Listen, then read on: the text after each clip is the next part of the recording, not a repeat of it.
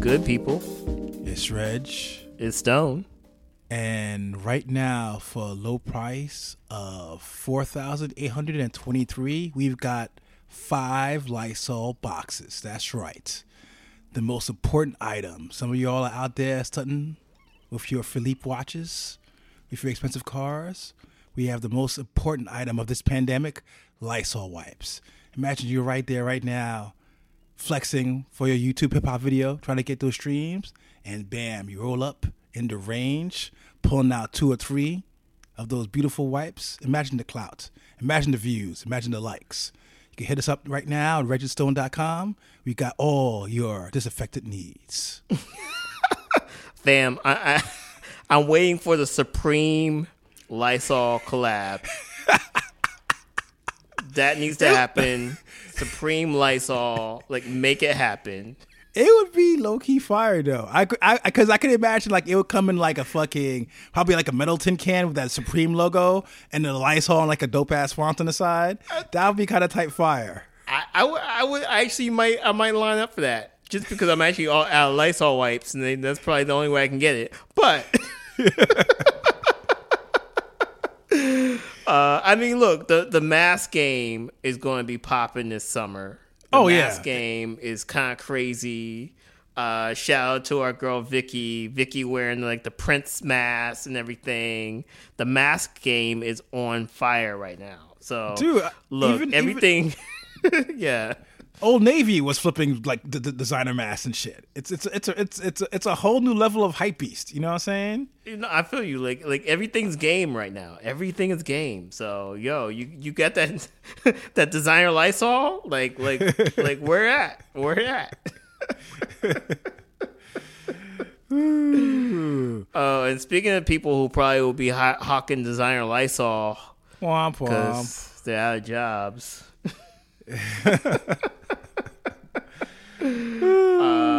I mean, look, Pitchfork furloughed employees this week. Vice furloughed employees this week. Obviously, media and advertising is taking a huge hit. I know a couple people from that industry just got laid off. It is what it is, fam. It's kind of crazy. But the Pitchfork one, I mean, look, it's not... I feel like it's not surprising, right? Like, a lot of these companies, and I'm probably going to get some flames for this, but a lot of these companies were literally just kind of on eggshells before the pandemic, right? Like, yeah, a lot of media. Yeah, a lot of media, and especially music media, it's been day to day. So it shouldn't be surprising that Pitchfork laid off like 20 people. The thing that's going to be weird is what are they going to do, right? Are they going to like have more freelancers? Are they going to do more payola? There's still going to be a demand, right? So how are they going to fill that demand? And that to me is going to be like the most interesting thing, especially with Vice too. Like Vice has been problematic from day one. But like the whatever, like the Rupert Murdoch, Disney, whatever Vice is now, has always also been problematic as well. So I'm not gonna say it's a huge loss for music media, maybe on the Pitchfork side, but like again, somebody needs to fill this void. It's gonna be interesting to see where that void is filled. If it's gonna be more independent voices, or if it's just gonna be them hiring the independent voices as freelancers. And cutting them like a little bit of change, but not giving them health insurance, right? Yeah, no health insurance. You probably half the rate you were getting for articles before. I mean, I think it's maybe I'm myopic because Shasta, there's a writer I follow who actually used to work on Vice, but she got let go a couple of layoffs ago, which is probably 2019, 2 or 3 layoff cycles ago, but. She had a point is it's like maybe it's time for us to have more writer, creator generated content kind of sites. The interesting about this all, if you think about it, is that you've got all these talented writers out there and they just kind of need a home. Obviously, the money isn't there, but the money isn't there anyway. So it's like, this is a kind of a weird space of where if you want to kind of strike, you can. I think of what happened with LA Weekly, where it got brought up by like, these dudes who definitely weren't like the local RT types. It was like basically like, Republicans from the outer suburbs, and like basically how they kind of rallied up and made, I think it's Jeff Weiss kind of built up a new magazine to focus on, local acts. And even though that magazine doesn't necessarily have the same pull and the same fucking they really can't come out every week like, LA Weekly was, but it's the idea of where, hey, there's a space here. Going back to the idea of where there's like a gap.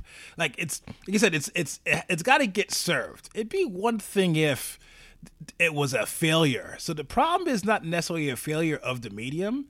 The problem is more along the lines of the failure of the money. You've got things of where, going back to the idea of where, Facebook, Google takes up their share. Once advertisers are pulling away like they're doing in this pandemic, you lose more of that. It's like, it's weird. You've got the audience, you've got the people, and there's that divide. Some people are making it happen. You've got Patreons, you've got Substacks for articles. People are kind of making money off of it. It's just, it reminds me of the earlier Napster days of whereas it's like, you've got the medium here. It's just, how do you make money off of it? And like you could go either way. You could hopefully go to a space of where it's a little bit more like Bandcamp. It's like, oh, money goes direct to the creator. People are able to make a little bit of a living. It's not that bad. Or it could go the way of Spotify, where it's like a big corporation comes in, aggregates all the content and nobody gets the money off of it. It sucks. It's one of those things where it's just like, I don't want to kind of diss people's jobs because, like our feeds, it's all been laid off, this and that. I've been there for X amount of years. And like you said, it's not even just music. It's I've seen people who are doing, stuff on early tech, like it's kind of wide swaths, but I do think there's opportunity there because, like not to be funny, we're all going to be indoors, more in front of our devices, more looking to be entertained, more looking for ways to be connected because we're not connected in real life. So I think there's opportunity there, but, as usual, it all sucks. And, hopefully everybody, knock on wood, y'all land on your feet and, new shit comes out of this. So. Yeah, definitely. And speaking of new shit, I mean, there is a huge hiring announcement. Sony Music, and that's PlayStation Sony, the actual music division of Sony, has posted job openings for game designers. Which, look, I'm not telling people that they need to learn the code because coding is fucking hard. Oh, look at you! Look at Mr. Online Troll. No, I mean, coding is hard. It's terrible. Don't do it. But I do think it's interesting, right? Like, I do think there are these like very interesting new opportunities that are popping up, and obviously, I don't know if Travis Scott is signed to Sony or not. But, obviously somebody's looked at the stream numbers of Travis Scott doing that virtual concert and seeing like 12, 13, 14 million people attending and seeing the opportunity. And look, we're living in a world where we don't know when the live music experience is going to come back. So, we're kind of crowding around these IG lives and we're crowding around like, like Zooms and things like that. But at a certain point now, because look, and I was telling you before the podcast, in March, we're like, oh, it's going to be like 2 weeks, 4 weeks, we'll be back in our office. Like, we'll be back in like whatever. We'll be back to normal by like April, May, right? Now they're talking about end of like 2021, end of the year, right? So now you have to start looking at where your revenue streams are going to come from. And again, like if you're a creative, like you have to start making these new opportunities, because like the world is completely changed. So look, it's going to be interesting to see what happens with the Sony Music thing. But I'm actually kind of glad to see that they're kind of thinking outside the box. And the only thing I hope is that like there's ways that kind of thing can trickle down to like independent creators, right? Like, not everybody can be a Travis Scott. So we have to figure out ways that we can create virtual experiences for, like people who are on Bandcamp and on SoundCloud, so. It's insane. It's a brave new world. It's a whole new world. Insane. But but going back to this, let's talk about like the new verses, the most recent one where it's like, again, we could crack jokes about technical difficulties, because apparently old rappers cannot get it together 100%. Look, I don't know what internet provider Nelly has.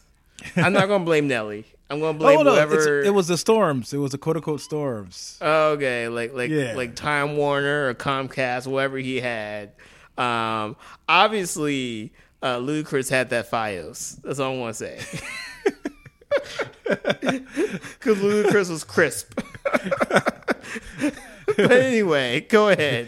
No, but even go back to the idea of like opportunities, right? So bam. So despite Nelly messing it up, the what even the rumor? So somebody basically said that right now they kind of have it down to science. You know, Timbaland and fucking and Swiss, they have a little versus pack that shows up at your house, probably like, you know, by FedEx, where it's basically it's got all you need to set up. I believe it's got instructions and it's got its backup hotspot also. Oh, word. So it goes back to the idea of where even with, again, now, obviously, as anybody knows in tech, user error goes a long way. But the thing is, you have this idea of where these dudes basically put together this little pack that follows, that goes around the country every week, and we have this like these shows happening. So it's weird where, like you said, it's a matter of kind of adjusting to it. Like I said, it's I'm just waiting for a time of where it feels like there's never a time of where we. See, this is what happens. So creatives comes out there, they build something new, they do something great. Like in this case, in Versus, it's a labor of love. It's very cool, and then suddenly a corporation comes and does it.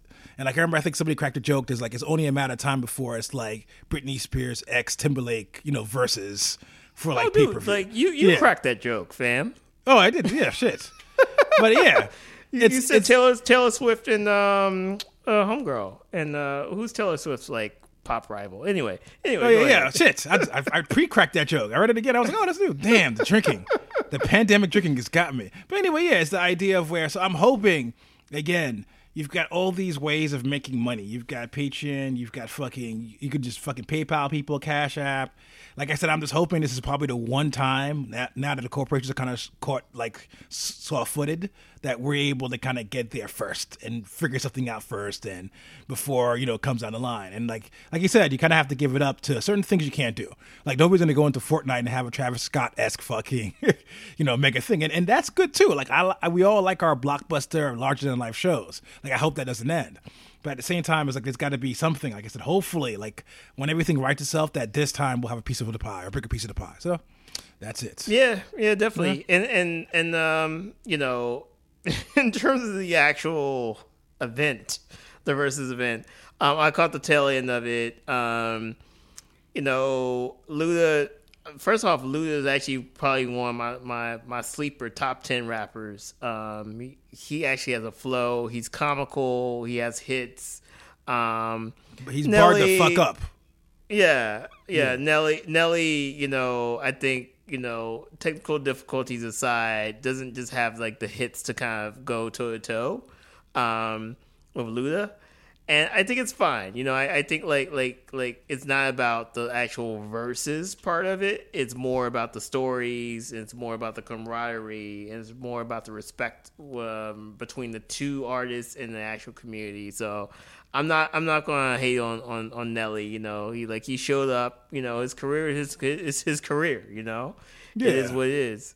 But yeah, you know, I think it's going to be very interesting. I know. Shout out to my girl Fadia, Instagram Music. I know, like, they're actually, like, completely pivoting their whole product plan to kind of, I guess, accommodate more of these things. It's going to be very... She was the one who was involved, apparently, in the pack, too, actually. That pack that's been flying around, I heard her name drop, too, specifically. Yeah. Not surprised. Yeah, not surprised. Yeah. So you know, it's gonna be very interesting, and I think like now they're trying to build out ways for people to kind of like tip jars and things like that. So, you know, I think in the next couple months you're gonna have people like you know, look, I just told you before this podcast, I paid some money to go attend a virtual comedy club, which is fucking off the chain, you know. So I think, you know, we're gonna get back to a point where. We're going to have these virtual experiences. We're going to be able to pay artists. And like I said, you know, we all got to adapt. So, you know. Mm-hmm. The show must go on. Show must go on, the show must go on. And what else? A lot of weird, because we were discussing it, where it looked like it was going to be a really good week for women. And now, as usual, the fuzzy math comes in. That good old, Wall Street, Hollywood-esque math, where suddenly things that should make sense don't make sense. So like last week, you had Doja Cat and Nicki Minaj looking like to be number one. You had, the Savage remix of Megan Thee Stallion and Beyonce. You had all these great fucking, just very, it just seemed like the world of women rappers were ruling the world. And then suddenly, this week, the patriarchy strike. I blame Future, actually. There it is. Suddenly you had, it was a beautiful thing. You had two female MC talents linking together, Doja Cat. You had fucking Megan Thee Stallion, Beyonce linking together. You had all this feminist, fucking fuck the patriarchy, everything needs to be equal shit. And then what happens? The God comes down, the two tablets of misogyny in both hands. And now he has wiped the slate clean. And now we're back to Justin Bieber for number one song. What the fuck? So all right. So first off, I do have to say that was last week's number one. Doja Cat True. was number one last week. Number two was Megan Thee Stallion and Beyonce. Right, like that did happen. So you know what? First off, let's pause and celebrate that moment. Right, yes. Like that was a historic moment. Basically, like the last time we had a black female as a part of a duo or whatever become number one and two was in 2009, right? So that's like, 2009. So over over 10 years, right? Wow. And it was Rihanna and Eminem, which is kind of crazy. I don't even know what that track was. How did that even happen, right? So you had that happen in 2009. And then in 2020, you had, Doja Cat and Nicki Minaj, and you had Megan Thee Stallion and Beyonce. The first time in history that 1 and 2 were all females of color. So nice. That did happen. Right. That's not fake news. That did happen. And it lasted for a week.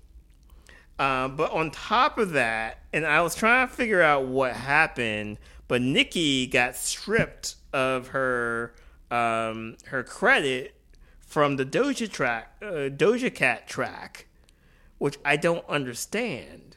So that happened, which is weird.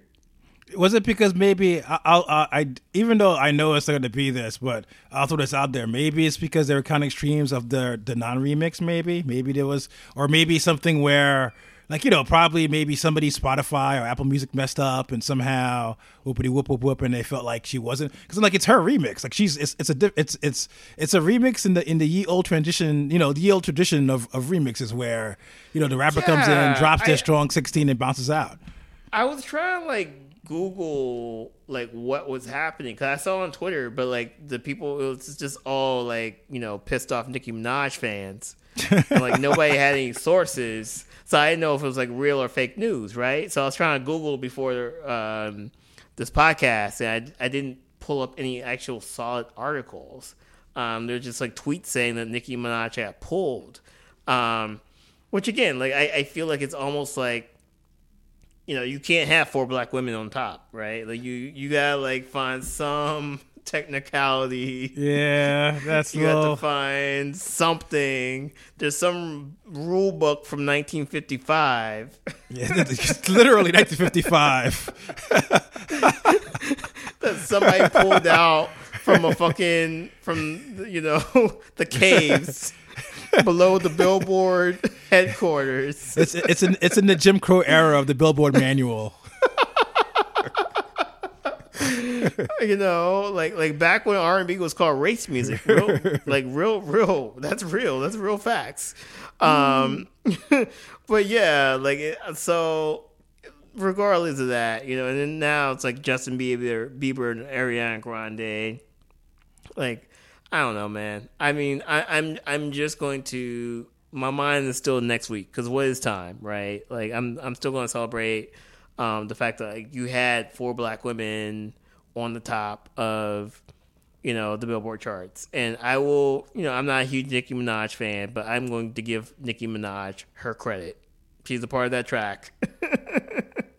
She was on top of the Billboard last week. Yeah.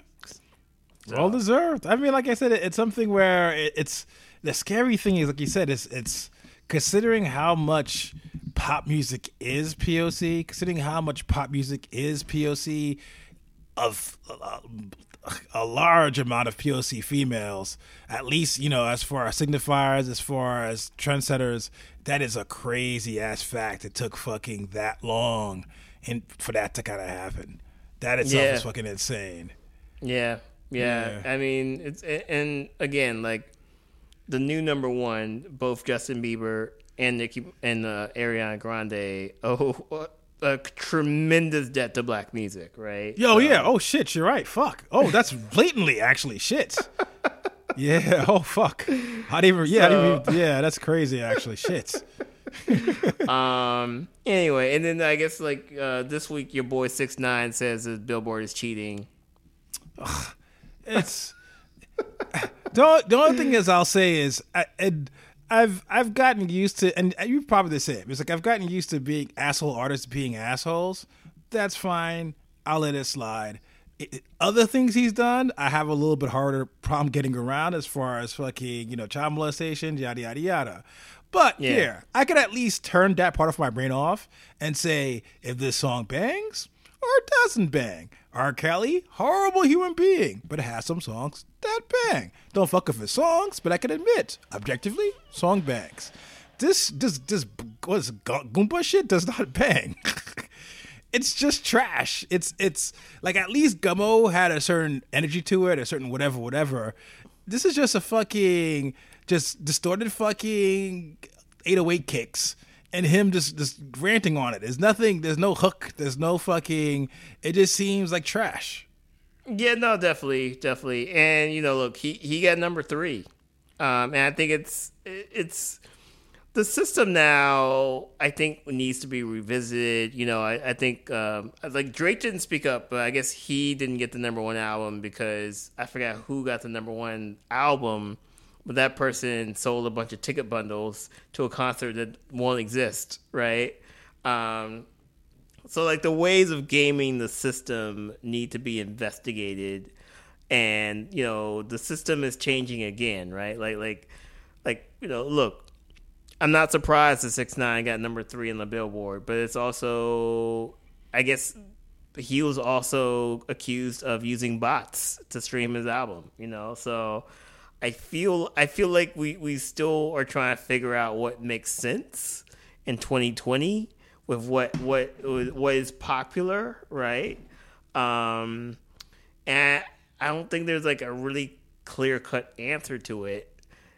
I understand like we need to like have these charts because we want to like be able to like quantify like what's popular, but I feel like the Billboard chart as a signifier of music quality, I think hopefully we'll start walking away from that. But I know it means a lot to artists, like Doja Cat getting number 1 last week. That meant a huge thing to her, right?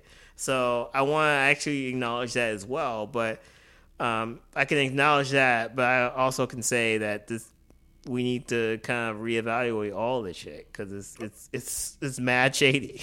Oh, it's weird. It kind of reminds me of the same way, like how like of the Grammys, how a lot of it is just that. The unfortunate thing is being number 1 in Billboard also is a form of advertisement, and once you kind of have that in play, it's just like people don't want to win it because. Obviously they want to win it because there's a certain level of I've accomplished something, there's a certain level of honor in it, but also the record labels kind of want people to kind of get that because that's free advertisement and fucking, in Billboard magazine and XXXX, when you put the fucking splash on the fucking webpage pop up saying it's the number 1 album, saying it's the number 1 this, saying it's the number 1 of that, helps with advertising. So what kind of sucks about it is the idea is that as far as being a pure metric of music, it could be that, but unfortunately it's not. It's also a big leg of pushing these records, and that's the problem. It's like almost like inherently corrupt. Yeah, definitely. Yeah. But on that note, like we've done enough talking about the ladies. Let's talk about the Jesus of misogyny. New music, Future. Life is good. He's out here thanking his baby mamas on Twitter. You know what I'm saying? He's doing the Lord's work by just keeping the fuckboy dream alive. You too can be a horrible person and still win at life. There's a Future fan that is going to reach out to me and like get mad, and I'm going to redirect that person to you, fam.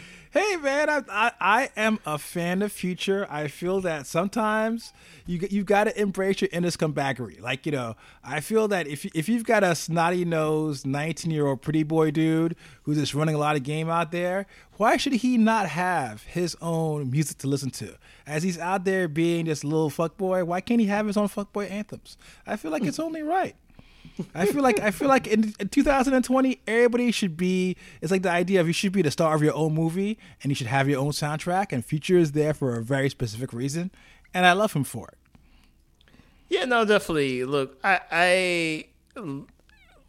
so first off, and I think I've said this in the podcast before, I am waiting for the 444 album of Future, like that. Future and Drake, like those albums, and maybe they'll do it together. Maybe it'll be another What Time It Is to Be Alive, like, you know. But like, I feel like, I don't know, man. Like once I don't know, like once you kind of get to that point, like you'll know. And I'm so excited for that. I don't know. So this album, High Off Life. Look, I wasn't a Future fan before all of this. I think Future had in the past like a lot of hits and a lot of anthems and a lot of like, you know, just great production. And I feel like this album just didn't really do anything for me. It just didn't. I don't know. I just feel like it's like Future is just dropping shit now. Like he's in the studio, he's recording. His studio is probably in, you know, his living room. You know, I feel like he was like quarantined before the pandemic. You know, he's already social distancing. You know, I don't know. There's nothing about this project that really kind of stood out to me. It just kind of sounded like background noise in a lot of ways. Maybe I need to listen to it a little bit more, but I'm not really. There's nothing that I'm just kind of like completely, you know, oh man, Future's back. There are no risks. There's no like Hendrix or things like that where I thought he was doing something really cool. But correct me if I'm wrong, fam. Oh no, it's something where, all right. So I look at it in this way, where like Drake, like we discussed, like let's look since they're best bros, look at Drake's album, right? So that dropped. We both kind of went in on the idea of where it sounded tired. Like Drake doesn't really sound energetic. It sounds like Drake by the numbers. He doesn't just sound enthused.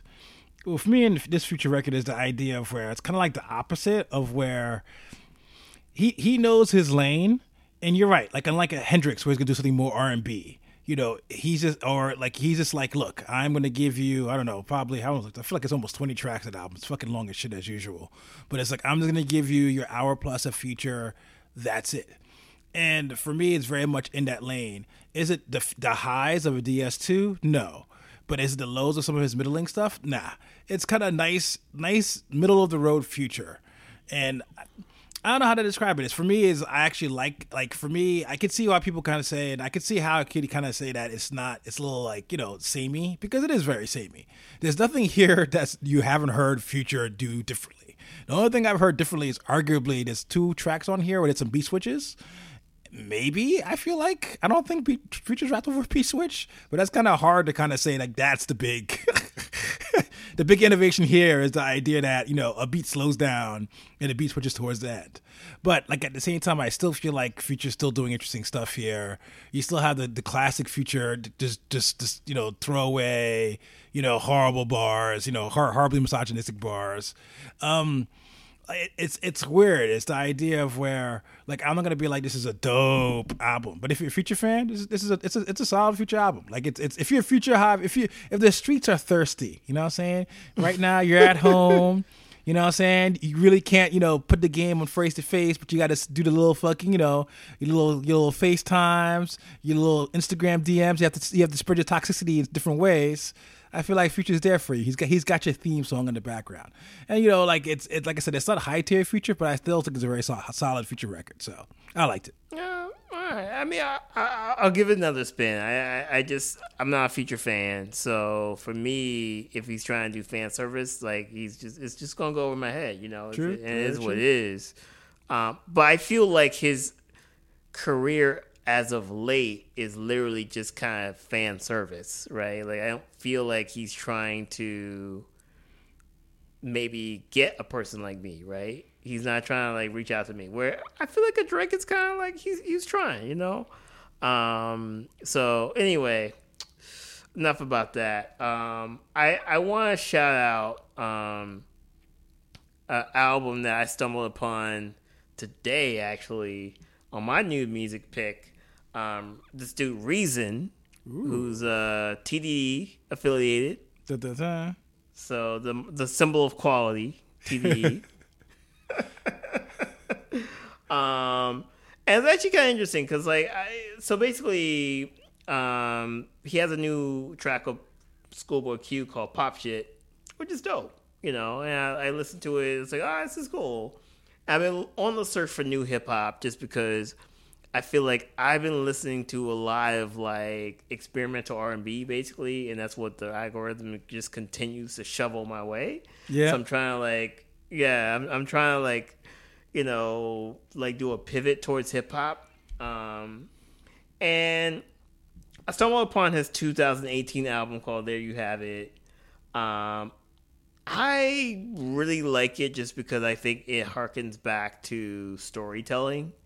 And kind of harkens back to the MC as like storyteller, and also to there's a track here called Colored Dreams, which is basically Reason in the mind of somebody who just killed somebody, and this person's in jail and kind of going through. And it's funny too because I guess like the character, like Reasons from like California, the character's in like Milwaukee or some shit like that, and kind of just talking about like, this person confessing to his mother, like what they did, and how they feel after killing somebody, and how fucked up the game is, right? And I was like, damn, that's deep, dude. That's like. And we've had these moments of greatness in hip hop before, so it's like it's nothing new. But I think the only thing that's new about it is I feel like we've kind of moved away from that, and it's a really cool kind of embrace of that type of storytelling. Again, and also too, I forgot the other track, but. There's this other thing kind of talking about him being a misogynist, right? And I think it's the character too, where he's doing I got my baby mama, but this other girl gave me like something on the side, and kind of like it's him rapping as him kind of like maybe reasoning for his like fuckboy behavior. So not Future, but shots fired. But no, I think it's really interesting. I don't think it's like a perfect album. This album, There You Have It. But I do think it's kind of I feel like it'd be very interesting to see where this artist goes.